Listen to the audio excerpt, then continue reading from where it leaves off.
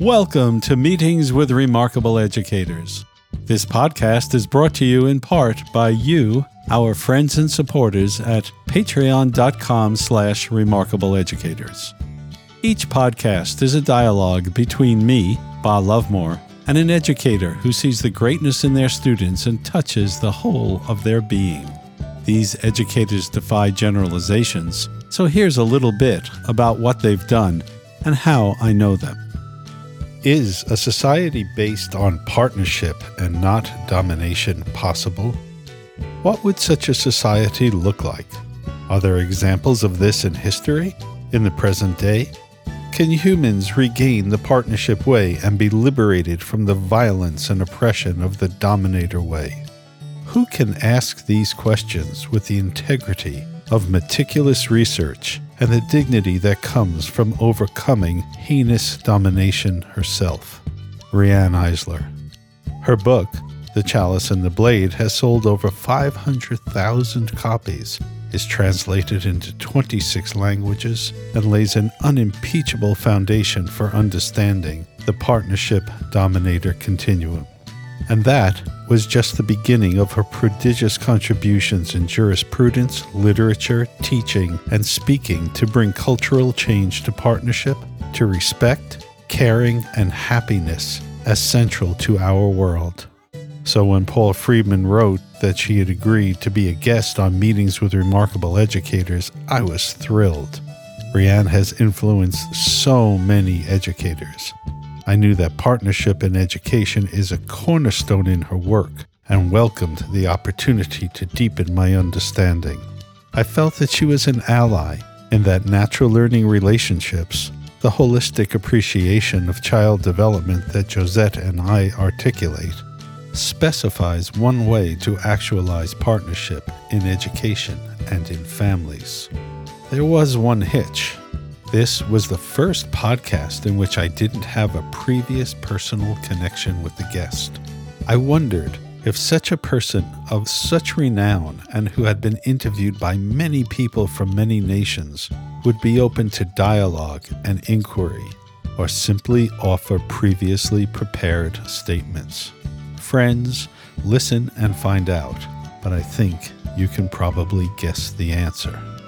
Riane Eisler, J.D., is president of the Center for Partnership Studies and internationally known as a systems scientist, attorney working for the human rights of women and children, and author of groundbreaking books such as The Chalice and the Blade, Tomorrow's Children, and The Real Wealth of Nations, Creating a Caring Economics.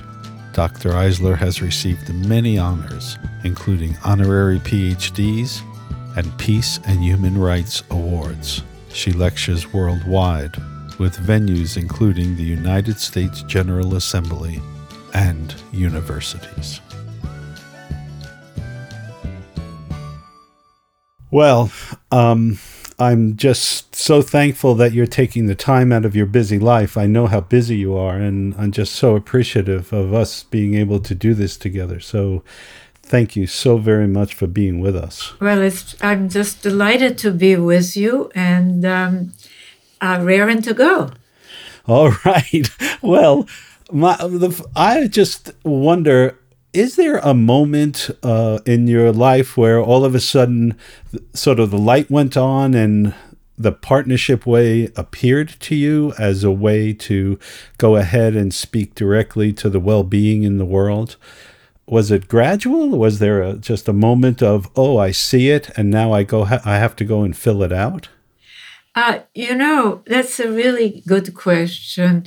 I started to do the research on this way back before the book that introduced the partnership and domination models came out. And I worked on it for about 10 years. So that was the first phase of the research. So I can't really say that it was just one moment. I think it was both. It was a gradual, obviously, over 10 years process, but there were a lot of aha moments for me. And the beginning to see the configuration, the patterns that had really been obscured. If you look at human societies and human cultural evolution through the lenses of conventional categories, that was very exciting. Of course, I've just finished reading Tomorrow's Children, and in a previous conversation, you told me that was one of your books that didn't have as much popularity, perhaps, certainly, as The Chalice and the Blade. And so taking all of that understanding and bringing it to children and education and the specific curricula you describe in there and so on, how did that transition happen? I think that there are certain key institutions in society, and of course, education, all the way from the informal education in families, as well as media, religion, etc., is one of these institutions. And schools, more formal education, play a very important part both in cultural systems maintenance and in systems change. So that awareness led me to write that book, to write Tomorrow's Children. And I'm still astonished that it hasn't really been taken up more by progressive educators, because what it provides is such an integrated approach of process, structure, and content. But I think one of the main reasons is that progressive education has focused primarily on process, how we teach and learn, and paid some attention to the structure of the educational institution, but far less attention to content. And yet, the content, the narratives, that is so key to what kind of worldview our people grow up with. Well, I as you may recall, I am in the field of holistic and progressive education for many, many years. And I've often found that there's kind of a resistance to diving more deeply into, I don't want to say philosophy, but the underlying epistemology, the underlying way of knowing that's involved in learning. And when the Partnership Way, from the first moment I read it, deeply called forth understandings of interconnectedness and wholeness that aren't just words to throw around, but reflect a very profound sort of inner and personal as well as social commitment in order for the outcome of something like the Partnership Way to take hold. Does that ring any bells with you? Oh, absolutely. And one of the reasons that Tomorrow's Children focuses, yes, it talks about process, and yes, it talks about structure, but it does focus a great deal on content. And it is precisely for that reason, because we humans live by stories, by narratives. And if progressive education fails to pay attention to how the narratives continue to reinforce, despite all of the talk about equality and care and what have you, really continue to reinforce an old, what I call domination worldview, I don't think we're going to move forward. And it's really doing a disservice to young people not to offer them at least the choice of new narratives.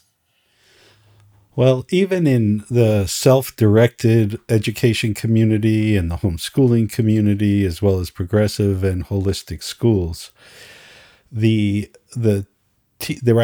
completely agree with you, Rhian. Absolutely, that process becomes the most important part of the event. What do you feel inhibits them from embracing the content? I think habit is part of it. I think that also people are very used to thinking in what I call old paradigm ways. They think in terms of right versus left, religious versus secular, Eastern versus Western, Northern versus Southern, and fail to understand something that really jumps at you, which is not only are there regressive and violent societies in all these categories, so that none of them offer us the social blueprint, right? Right, exactly. That we need, but that interestingly, they pay scant, if any, attention to the cultural construction of our primary relations, which are childhood relations, parent-child, and with other caregivers, as well as gender relations. And there is this real tendency among progressives, I'm afraid, to still see these issues as, quote, just women's issues and just children's issues. Yeah, special interest groups. It's just more and more divisiveness, isn't it? And isn't that weird? Because we're talking about the vast majority of humanity. I mean, when you consider that women are half of the species, female, and that Yes. if you add children to it, this is the vast majority of humanity. And yet we've been I've really studied this intensely. And this is brought out to some extent in Tomorrow's Children, but Tomorrow's Children focuses less on critique than on offering other alternatives, which I think is so important. We can critique from here to eternity, but unless there is, a sense of just what is it? What are the foundations that we're trying to lay here for that more equitable, more sustainable, more caring future, or even a future at all, given the problem of really high technology guided by an ethos of domination? It's fascinating, isn't it? It really is. And the way I've come to look at it is this well-being, this greatness, this wholeness, this partnership. It's in us, it's natural, and it's wanting to come forward, and it keeps bumping up against, obviously, these dominant habits and the whole dominator paradigm. Absolutely. And you just mentioned the paradigm shift, and that's become a very popular term right now. And as with many popular terms, it's not really well used as it should be. So I wonder, first of all, can you talk about? I know the partnership way is the where we're moving towards, or where we kind of have to move towards for our own survival and happiness. But how does that shift happen? How do we do that? Is it just going to be reorganizing the narrative? Is there something that we have to do to help break these habits, these sleepwalking modes that so many people walk around in, that they neglect the obvious, like as you were just speaking of?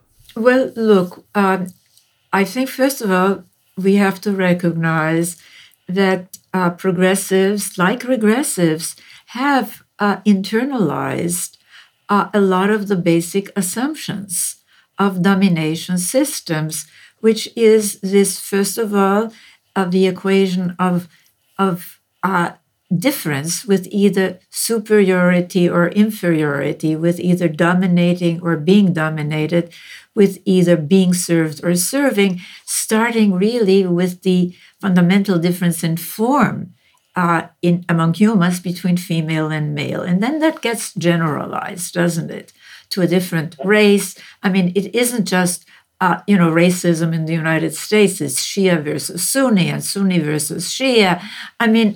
All rigid domination cultures and subcultures have this in-group versus out-group thinking. And I cannot emphasize enough how important it is today's reexamination of gender, of the cultural construction of both masculinity and femininity, and how the two should relate is, because it is fundamental. So that is one of the cornerstones.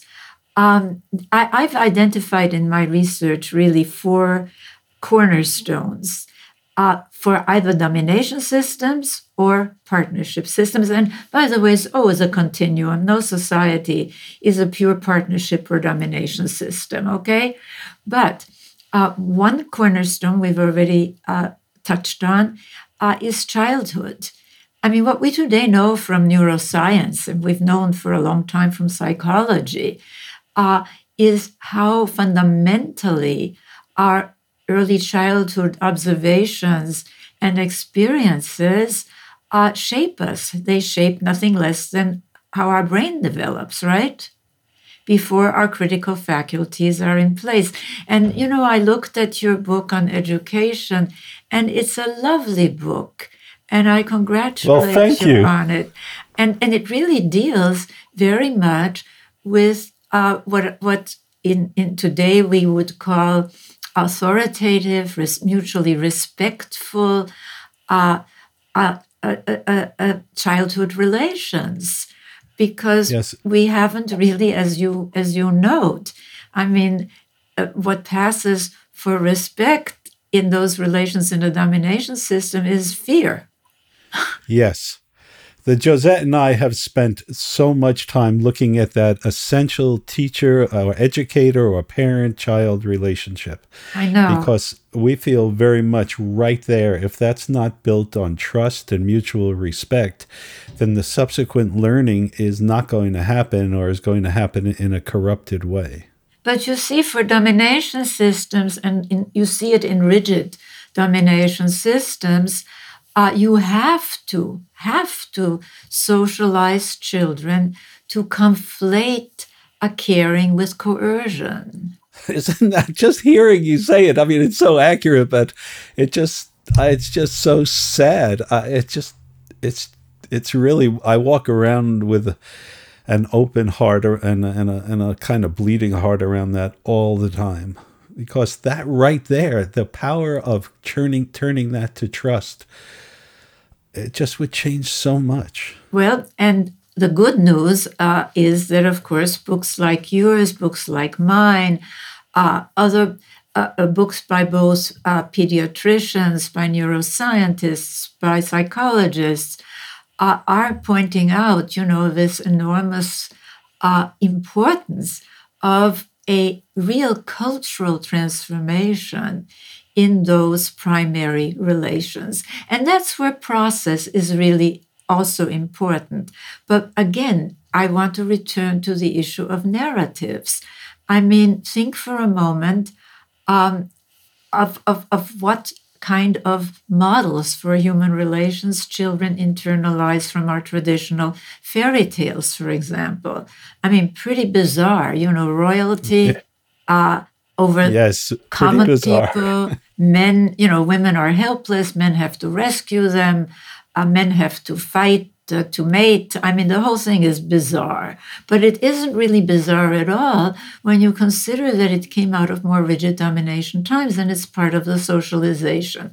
But let me continue with the 4 cornerstones, if I may. Please do. Thank you. Please do. Because we've talked about 3 of them already. We've talked about childhood, we've talked about gender, we've talked about narratives, and then there's economics. And if you really build we have an opportunity now, because the old both capitalism and socialism came out of very early industrial times, you know.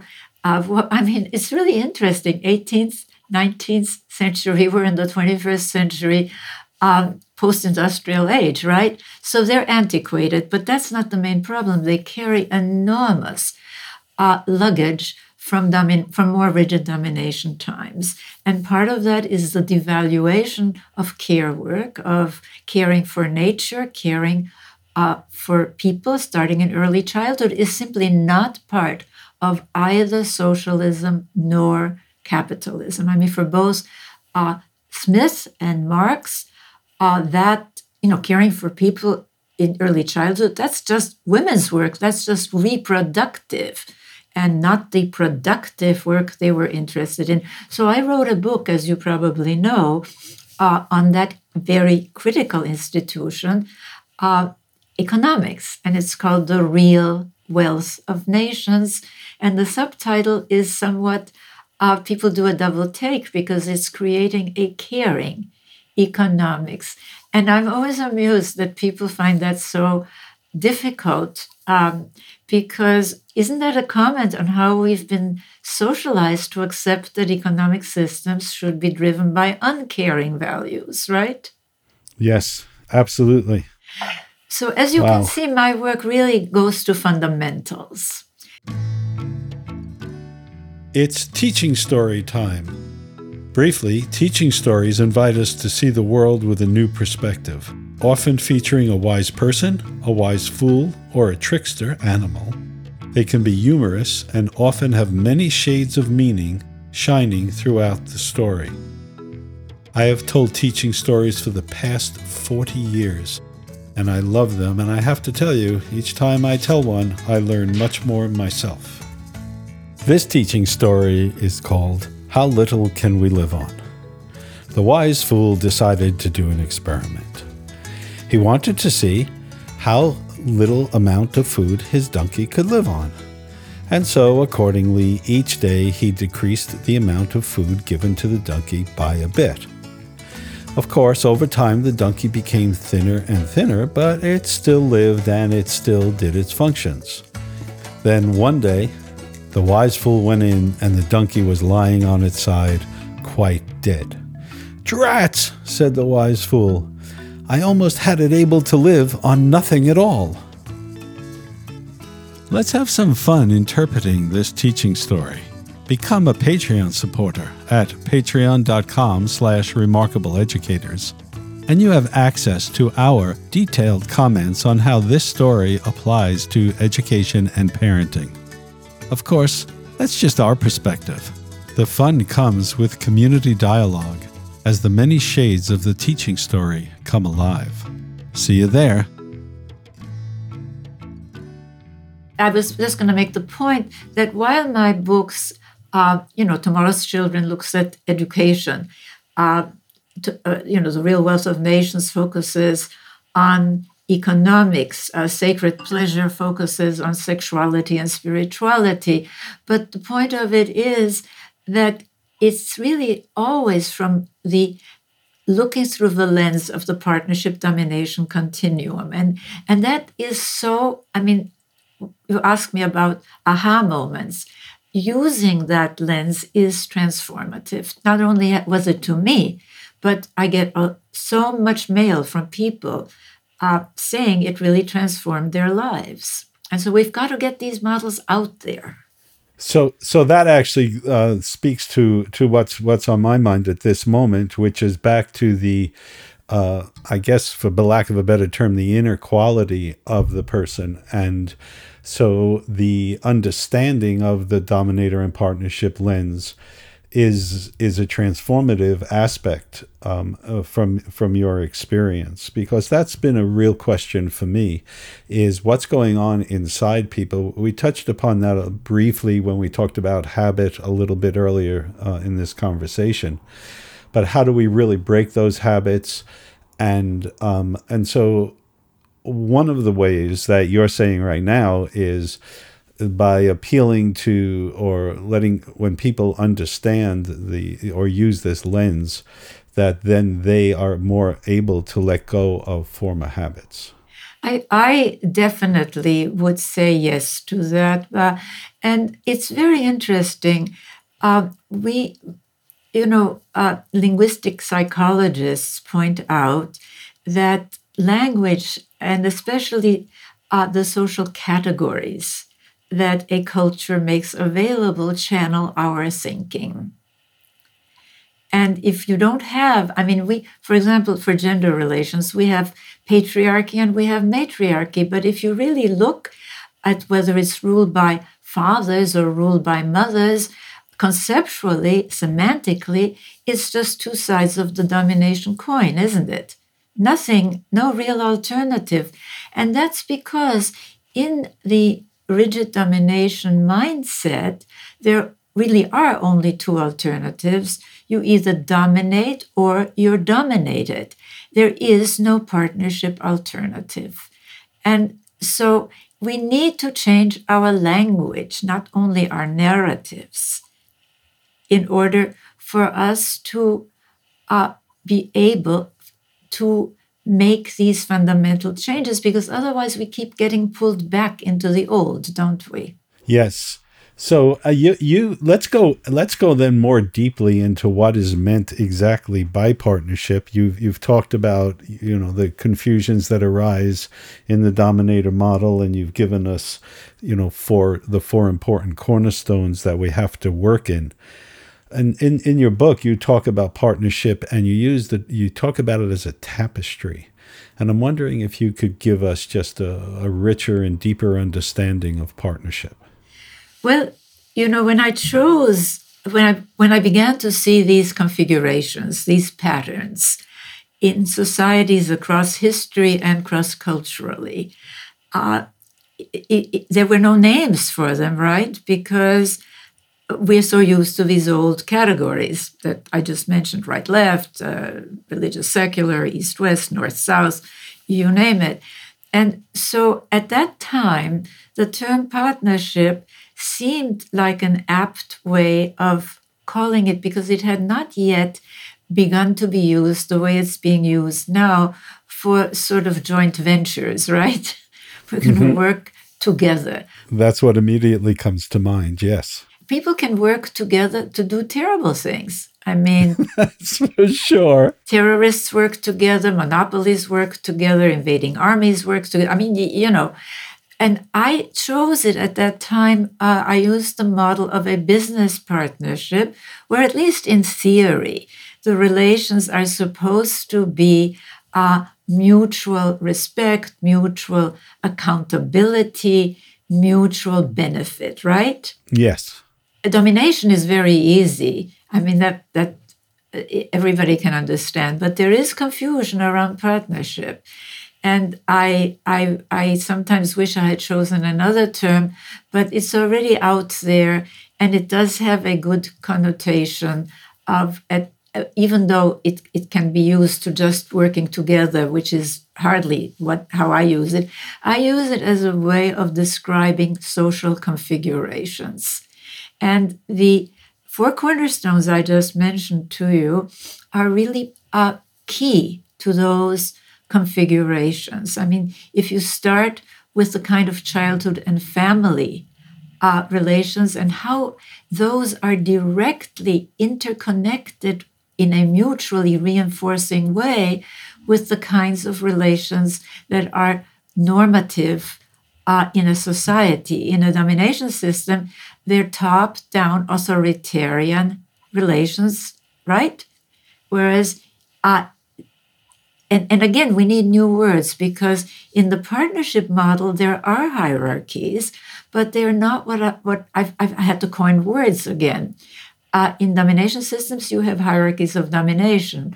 We're all familiar with those, accountability, respect, benefit, they just flow from the bottom up, right? In a hierarchy of actualization, and we need hierarchies. We need parents, we need teachers, we need managers, we need leaders, right? But a hierarchy of actualization, benefit, accountability, respect flow both ways. And what's so wonderful, in a way, is that even though the language isn't being used, the language of having hierarchies or managements that empowering rather than disempowering really captures some of that, doesn't it? So we're trying to move in that direction, but we haven't had this frame. And I think without the frame, without that new paradigm, that new systemic approach, we're all over the map, okay?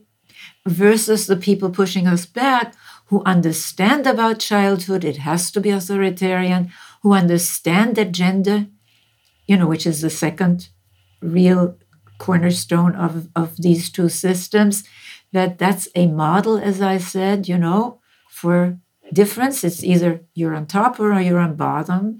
And also it brings with it something very, very pathological, which is these rigid gender stereotypes where masculinity is defined as not being like a woman, and yet women are the only ones who are supposed to embody and use the soft, quote unquote, caring, caregiving, nonviolence.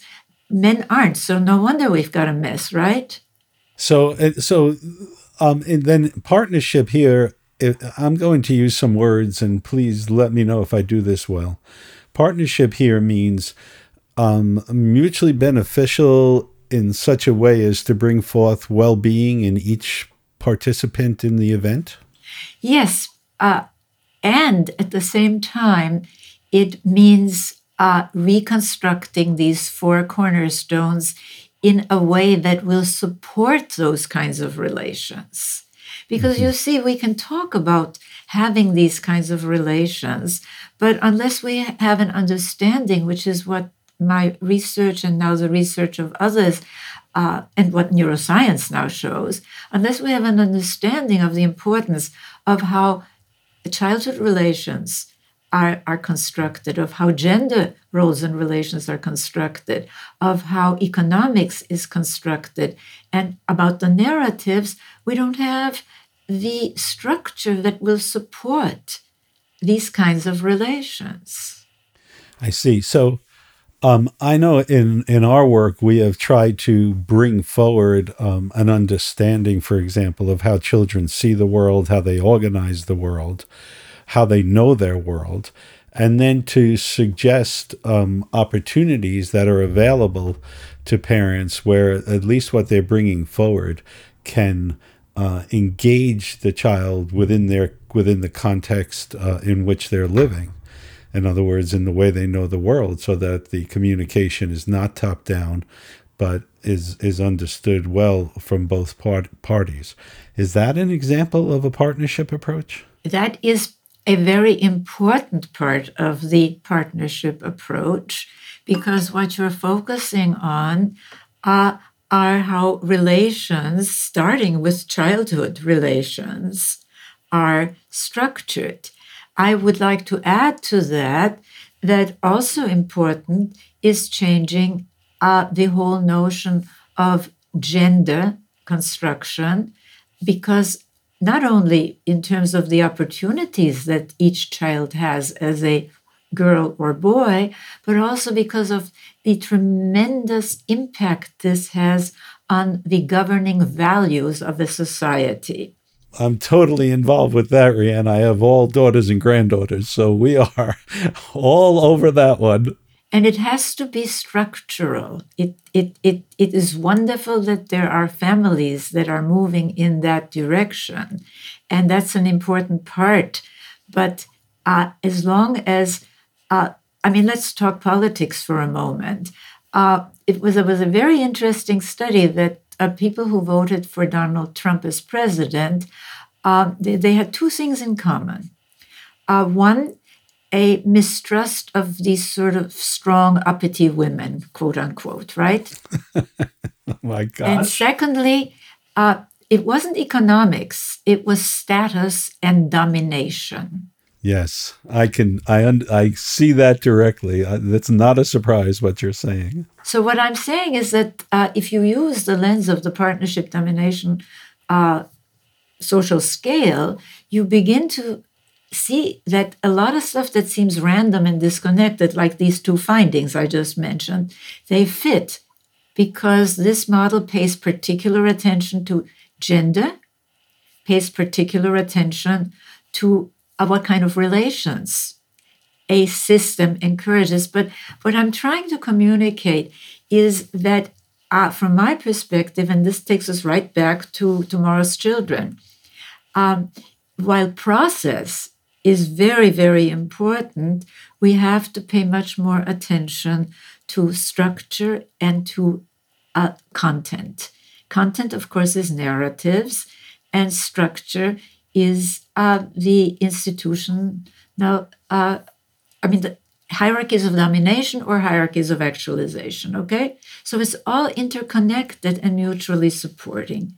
The amount of research and curriculum suggestions and ways to revisit everything from cultural evolution to physical evolution is just extraordinary in your book. I really wish all of our listeners would just spend some time with any of the chapters, because they're all. I just can't believe how many suggestions you have. It just must pour out of you. Well, I feel that it's very important to be specific. What we're talking about is sort of the larger picture. But for example, if we're talking about multicultural content and gender balanced content and narrative, well, the example one of the examples of that was to use in art classes, not only talk about so-called high art, but to talk about crafts. Crafts have been relegated largely to women, haven't they? Pottery and tapestry. Isn't that interesting how it's been devalued? And yet those are the arts that are part of our life. They're not just hanging in a museum, right? Right. Much more common in our lives, for sure. And they're much more important. So I gave the example of African women crafts artists who that can be used, you see, so that children don't grow up with this notion of, well, the only important art is a Picasso or whatever.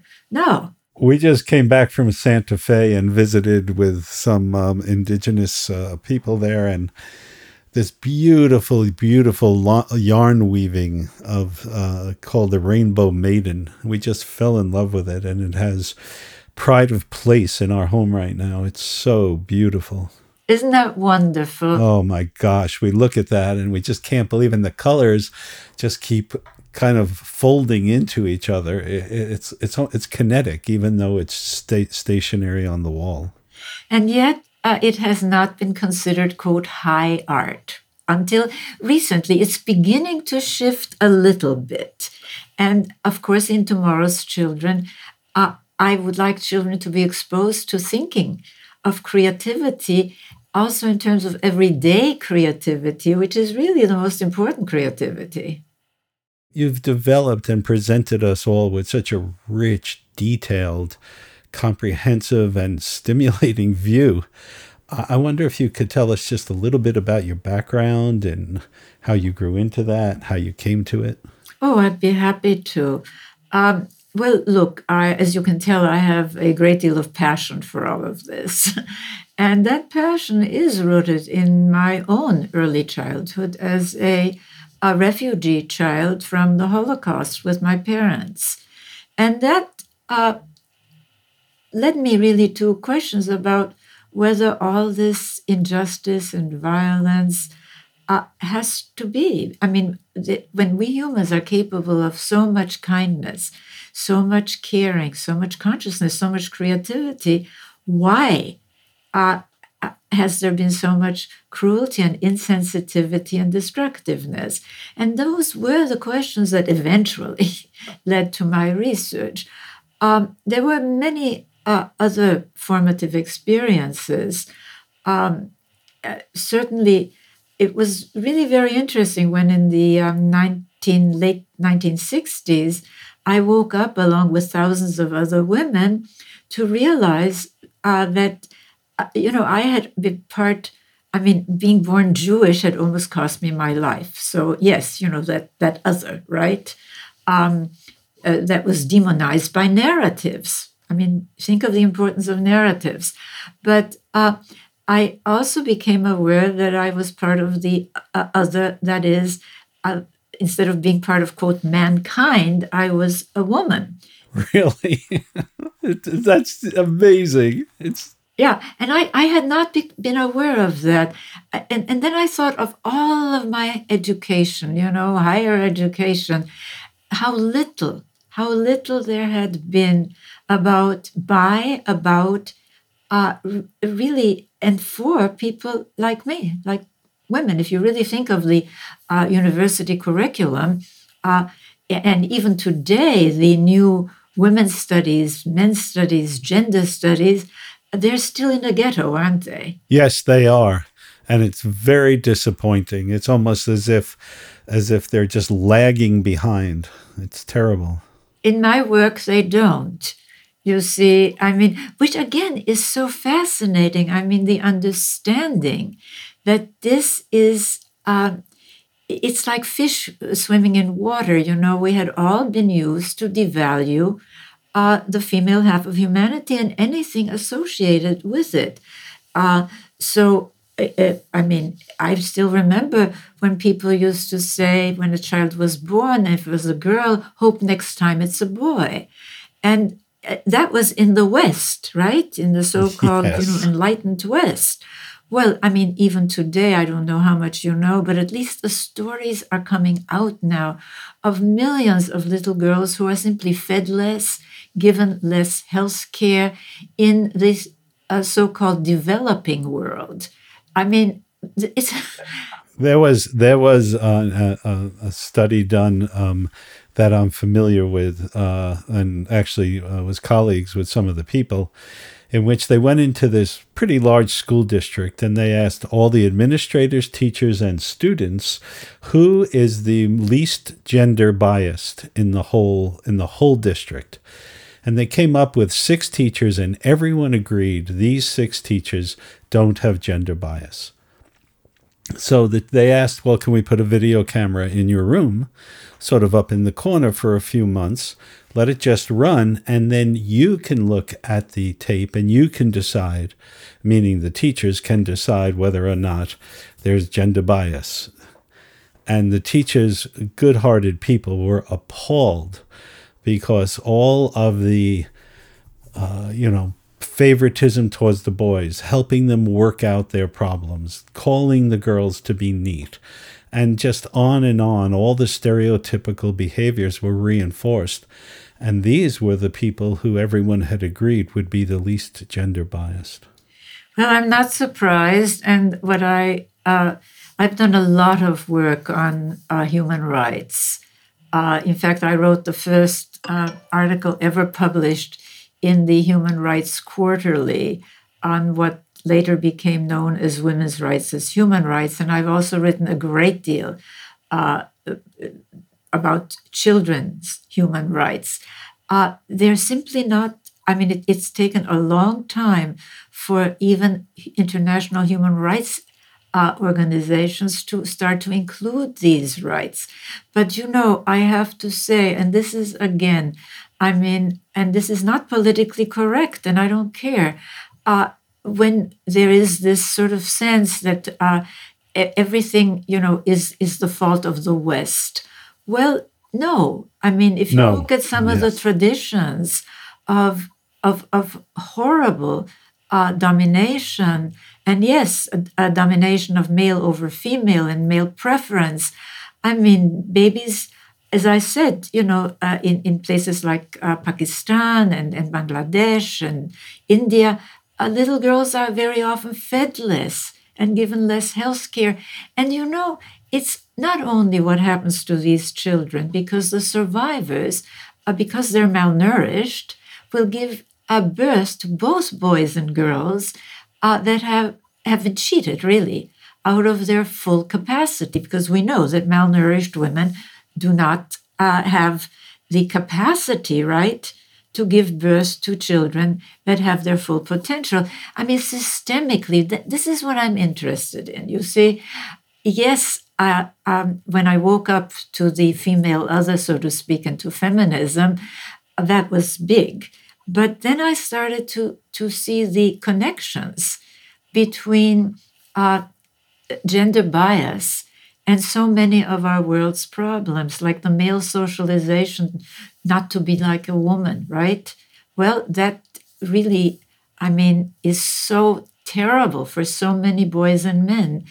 And again, the good news is that there's beginning to be awareness of that, which is a partnership trend. Yes, absolutely. So So then, so then we're in the late '60s, and this is waking up in you, and with it, obviously, a tremendous sense of social justice and just at the root of it. Is there an awareness, because this is true for me, and I'm just asking if it's true for you, just an awareness that there's a fundamental interconnectedness within all life, and that for me, I work that just lives in me. So what can I deny? I can't deny anything. What can I put down? I can't put anything down or disrespect anything, because it's like disrespecting myself.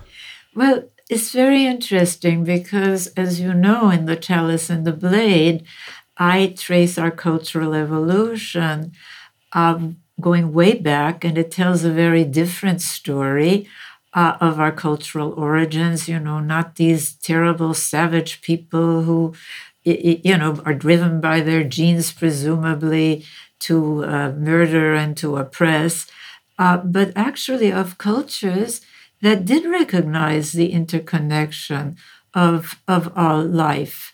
One of the foraging societies, for example, studied by an anthropologist friend of mine, former University of California anthropologist, Arvatarai.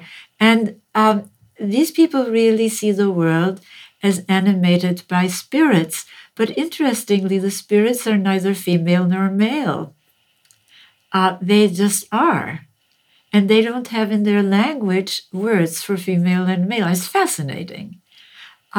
So when you're talking about interconnection, these earlier cultures, which, by the way, are characterized in the Neolithic by a profusion of female figurines, which have been interpreted as being goddess figurines.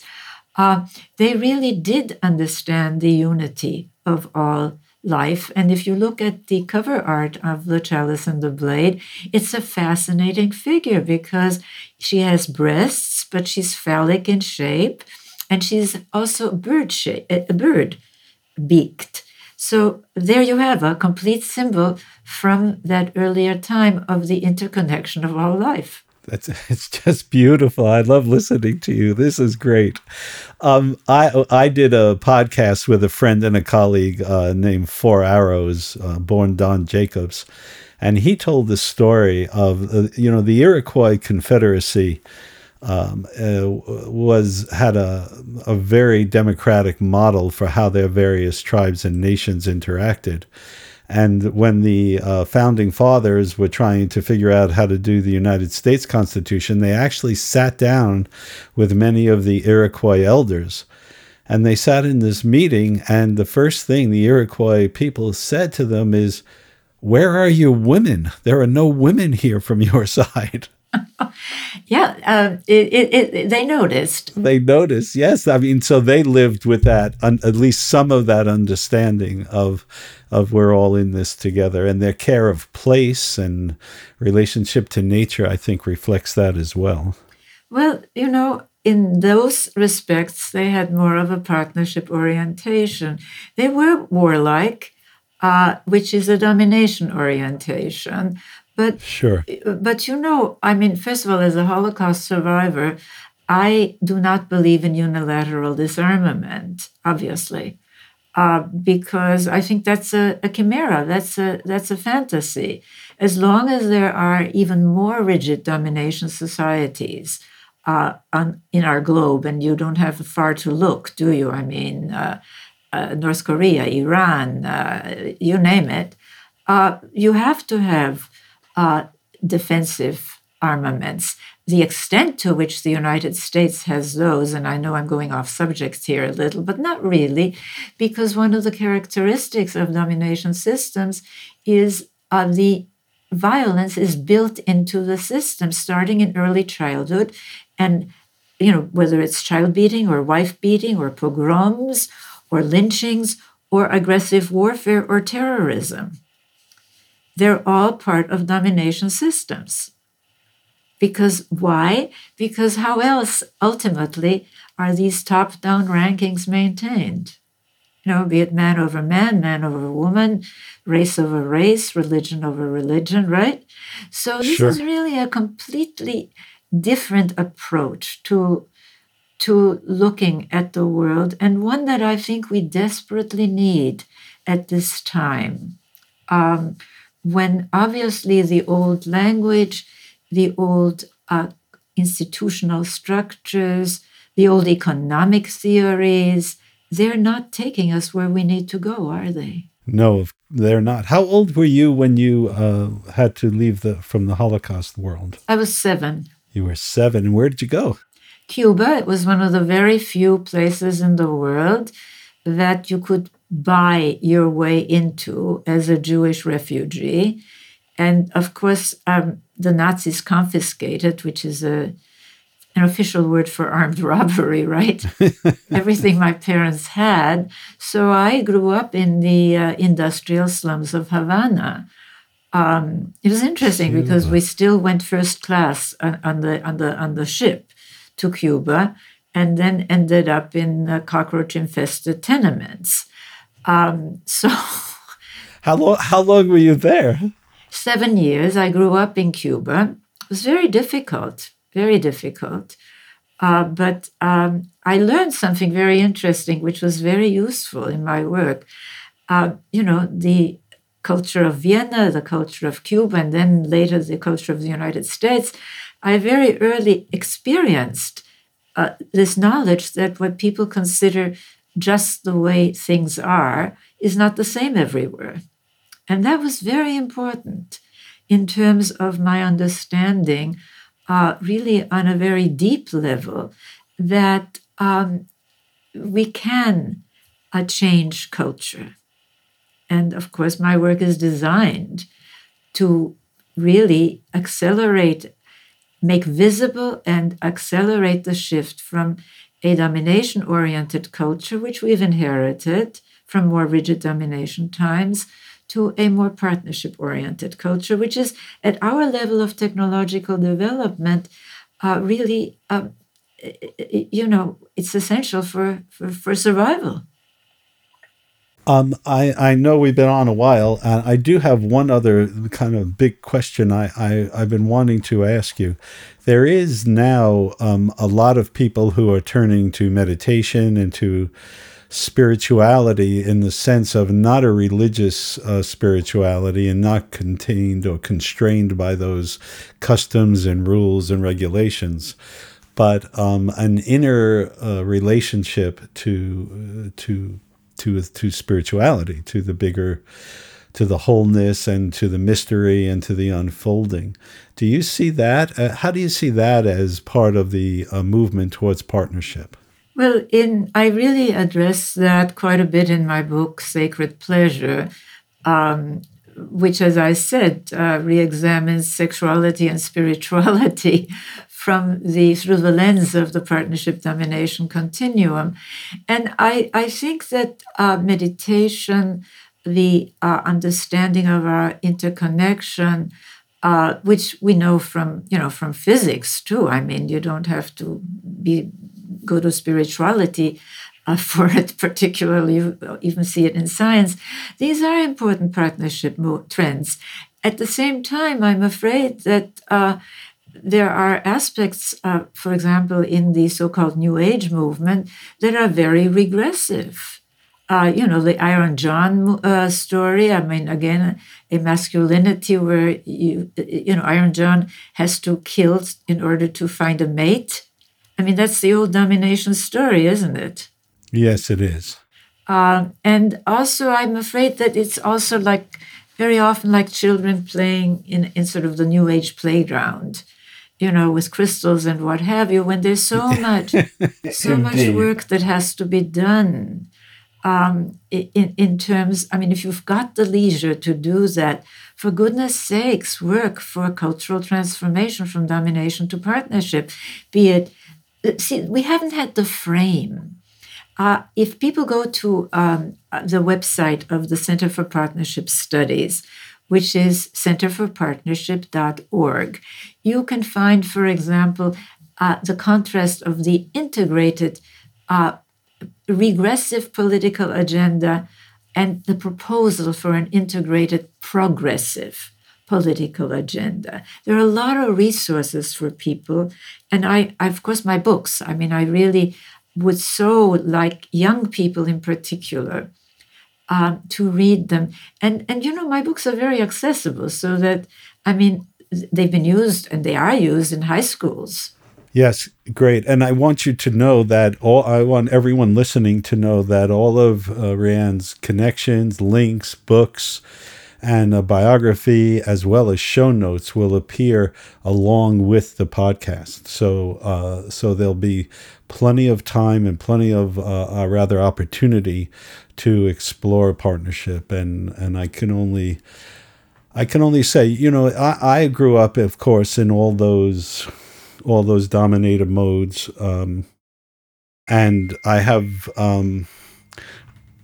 I've found a partner, and we have worked through so much together. You want to see if you're equal, lead seminars together for 20 years and see who's talking when. That's just one simple example, but we've really, really worked and deeply at trying to overcome, and we feel we have. And there's just an incredible joy that's in my life every single day, just in the connection that's unfolded from really this profound respect and partnership that we share. Well, and I have seen both of your books, and of course, I've been very fortunate in my second marriage to really find a real partner. And it's possible. That's the thing that a lot of people don't understand, how much more pleasurable, as you just said. It's unbelievable. It really is. Yeah, we have to work to, it's more, people talk about learning about relationships. I think a lot, as you point out, is unlearning yes. What we've been programmed so that we can fit into domination systems. Well, but if we're going to change the system, which we must, we can unlearn and relearn. And I just want to thank you, Ba. It's a pleasure to talk with you. And I have enjoyed it very much. And I hope that our listeners, we really veered to very much the large picture, but education has to give young people the large picture from a different perspective, or we are simply reinforcing the old ways of thinking, and we can't afford to do that. Thank you, and thank you so very, very much. I know how busy you are. I know how in demand you are, and just so thankful for this. It's been a pleasure, Ba. Meetings with Remarkable Educators is brought to you in part by our friends and supporters on Patreon. If you enjoy our podcast and want access to enriching gifts for parents and educators, please visit patreon.com/remarkableeducators and consider becoming a patron. Your support means the world to us and will allow us to continue this essential project. Our sound engineer is Dimitri Young. Our webmaster is Nathan Young, and our all-important social media maven is Cleo Young. All podcasts are transcribed with show notes and can be found at remarkable-educators.com. This is Ba Lovemore reminding you that holistic relationships with children leads to joy and self-knowledge with the adults in their lives. With respect for you and for children everywhere. See you next time.